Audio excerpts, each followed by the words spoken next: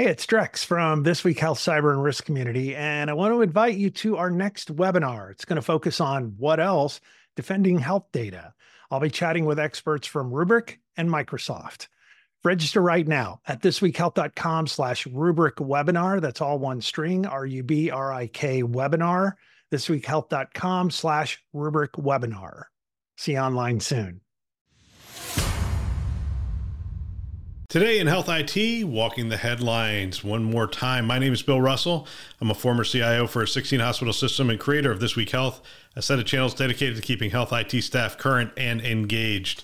We want to thank our show sponsors who are investing in developing the next generation of health leaders: Gordian Dynamics, Quill Health, Tausight, Nuance, Canon Medical, and Current Health. Check them out at thisweekhealth.com/today.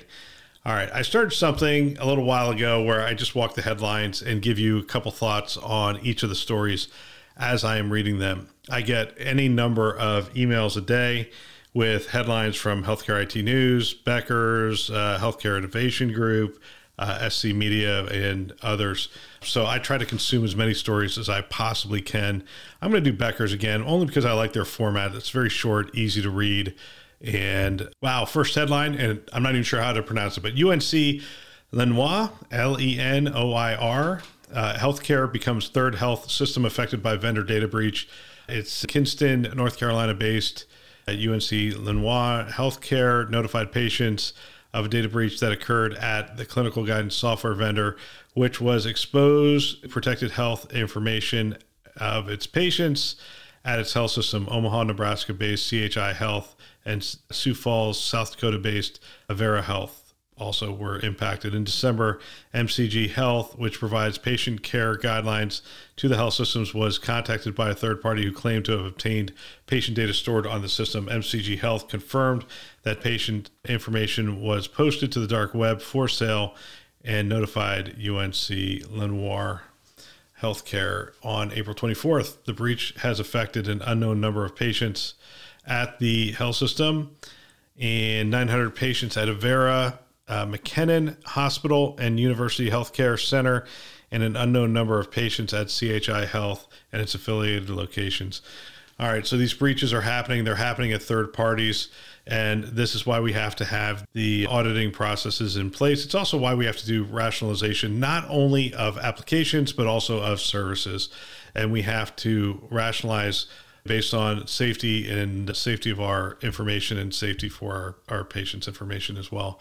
That's my thoughts on that story as I'm reading it. Facebook sued after claims of patient data being secretly sent to its platform. Facebook is facing a lawsuit alleging that the company is receiving private medical data when patients access hospital websites for healthcare providers, Bloomberg reported. The lawsuit filed in San Francisco federal court on June 17th on behalf of millions of patients accuses the company MetaPixel tracking tool of redirecting patient communication and other secure information to Facebook without authorization. The plaintiff seeks compensatory and punitive damages according to the suit. The lawsuit comes after the markup reported June 16th that some of the largest health systems in the U.S. had installed MetaPixel on their website, and they do that for marketing purposes to determine who's coming to their site, and it gives them a lot of good information on who's actually hitting their site. This tool would send patient data such as IP addresses, physician names, and search terms used to find the physicians to Facebook in exchange for analytics about the ads that the health system places on Facebook and Instagram. Former regulators, health data security experts, and privacy advocates say that the hospitals and health systems that have installed this tracker may have violated HIPAA, which prohibits covered entities from sharing patient identifiable health information with third parties like Facebook unless consent is given. Interesting. This is an interesting one because I understand why the MetaPixel is on their website. It's primarily there for marketing to determine who's coming to the site. And make no bones about it, we keep talking about healthcare becoming more patient-centric, consumer-centric, however you want to sort of phrase it. And part of that is operating in that world where we know more about people, we can connect, we can personalize things like the web experience. And so that's why you have a tool like that on there. Now, is that the right tool? Anything connected to Facebook and Google, you have to look at very carefully because their whole model is based on information. And if their model is based on information, it means that they give nothing away for free unless they're getting data back in exchange. And so you have to be very careful how you utilize anything. And Google and Meta, I guess it is now, but Facebook, they're notorious for it. They make money on data, on advertising, on personalizing the advertising that's going out there. So anytime you're using them, you got to be very careful. You have to read the information. You have to understand how it's being utilized. I think another aspect of this as I'm reading this is I wonder how tech savvy the marketing departments are. And maybe they think they're tech savvy because they understand how to get this information, how to personalize this information around the people who are coming onto their website. But maybe they don't understand privacy and how privacy works with some of the tools that they have installed. And so when I read this, first thing I would say is I'd contact anybody that's in charge of any of our websites across the health system. I'd say, are we utilizing these tools, and what tools are we utilizing? Right. So there's a lot of Google tools that are free on your website. And obviously this is one of the Facebook and Meta tools that's free that a lot of health systems use. I'd want to do a complete inventory of what's being used and determine what information have we been sharing and what is the exposure to the health system.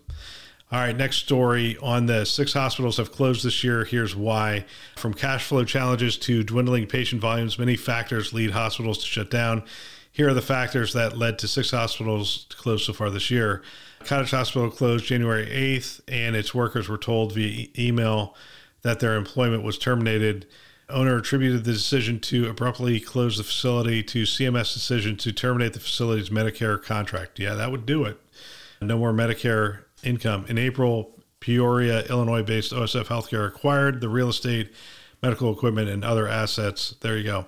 West Reading, Pennsylvania, Tower Health closed Brandywine Hospital in Coatesville, PA. And it gives the date. The system shut down Jennersville Hospital, West Grove. The decision to close both facilities came after Tower Health terminated the deal with Canyon Atlantic Partners, a turnaround firm based out of Austin, Texas. Under the deal, Canyon Atlantic was set to assume ownership and operation of both hospitals. So obviously there was some negative revenue and whatnot. So they need to close those. They were hoping somebody was going to come in and fund those, and that didn't work out. Christiana Care swooped in and got the Jennersville Hospital from Tower Health. Let's see, another one closed. What's the reason for its closing? Lawsuits, documents from CMS, and interviews with employees. Kaiser Health News reported in June that the hospital stopped paying their bills and care quality diminished after Noble Health took them over. And then there's another one here. So generally speaking, hospitals can get upside down if the patient volumes change in any significant way. If you lose your CMS contract, obviously you can't take Medicare patients. If that's a significant portion of your revenue, that's going to do it. We had the pandemic and volumes changed through the pandemic. So that's something that's going on. Plus you have an economy that's not real healthy right now. Here's an interesting one for us. So tech layoffs could be a boon for CIOs. CIOs say recent layoffs in the tech industry could help ease IT staffing shortages and in the uber competitive hunt for talent, the Wall Street Journal reported June 17th, amid declining tech stocks and cryptocurrency values and worries about the possible recession, big tech companies, including Microsoft and Meta, have slowed hiring, while crypto firms such as Coinbase and Crypto.com have been letting staff go. So there you go. So there's a positive, I guess, in a down economy, that there's going to be layoffs in other sectors. And when there's layoffs in other sectors, we could potentially pick up some of those people. Let's see, 14 recent health IT innovations and partnerships. Providence has launched a new analytics software company, Advata, ADVATA, that combines the capabilities and technologies of 6 of its acquired or invested companies of focus on population health and revenue cycle management tools. Perry, Iowa-based Dallas County Hospital has partnered with Purdue University Global School of Nursing to create a simulation center aimed at training medical staff. That's an interesting technology and an interesting application. Training the new staff as they come in, and I think training just in general, I think will be one of those things that does morph, that will use AR technology and virtual reality technology. So A lot of interesting things going on in training. Geisinger will roll out biometric facial recognition to check in patients throughout its entire health system. That was a long time coming. I think I talked to John Kravitz about that, oh my gosh, like 3 or 4 years ago. Allegheny Health Network, Westfield, New York Memorial Hospital has introduced a germ-killing robot that helps clear the facility of dangerous bacteria and viruses. Those have been in use in a lot of hospitals. So some of this stuff isn't overly innovative. They're just getting to other hospitals that are starting to use it. New York City Mount Sinai has partnered with technology company MPHRX to deploy clinical data sharing platform that is designed to meet the 21st Century Cures Act requirements. And I think a lot of people are looking at platforms to help them meet those requirements of 21st Century Cures. All right, so that's some of the innovation that's going on. I'm just going to give you the headlines, see if anything jumps out. I'm not going to read the stories. HHS publishes guidance to help systems strengthen cybersecurity. That's fantastic, and we should keep an eye on that. Kentucky Health System launches hospital at home platform for rural patients, and I think that's going to be one of the areas we see hospital at home, and we'll see telehealth, and we'll see some of the remote patient monitoring tools be utilized, and that will be the rural facilities. And I think we'll see some real ROI there. I'm not sure we've seen it yet. I'm not sure we've seen the measurement yet. We've got to keep an eye on that and make sure that we're seeing real ROI. How the CIO role is evolving per UMMS CIO Dr. Joel Klein. I did take a look at this story because we had Joel on the show. We talked about what it's like being a physician CIO. And let's see, he was on a panel. He was asking some questions. What are you most excited about? One integrated EMR. You know, whenever you get to that point, it is a beautiful thing. What challenge do you anticipate over the next 2 years? Seems like he's talking about cybersecurity, obviously is a focus. Best opportunity for disruption in healthcare. This was one of the answers I thought was really interesting.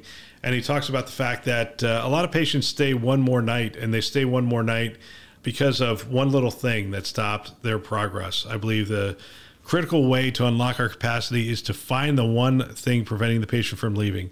A key conversation, an insurance approval, a home infusion setup, transportation arrangements, a lost lab result, or a sign off from a specialist. And he's right. And he also talks about the fact that IT is uniquely positioned to work on those issues.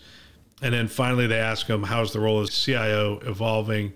And he just talks about the fact that how much the CIO is front and center on so many conversations because technology is front and center on so many conversations.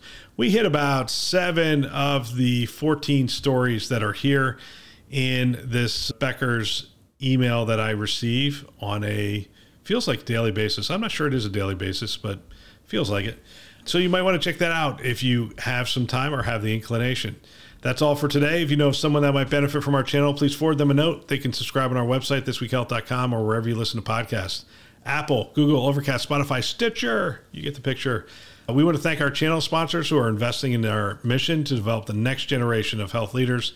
Gordian Dynamics, Quill Health, Tausight, Nuance, Canon Medical, and Current Health. Check them out at thisweekhealth.com/today.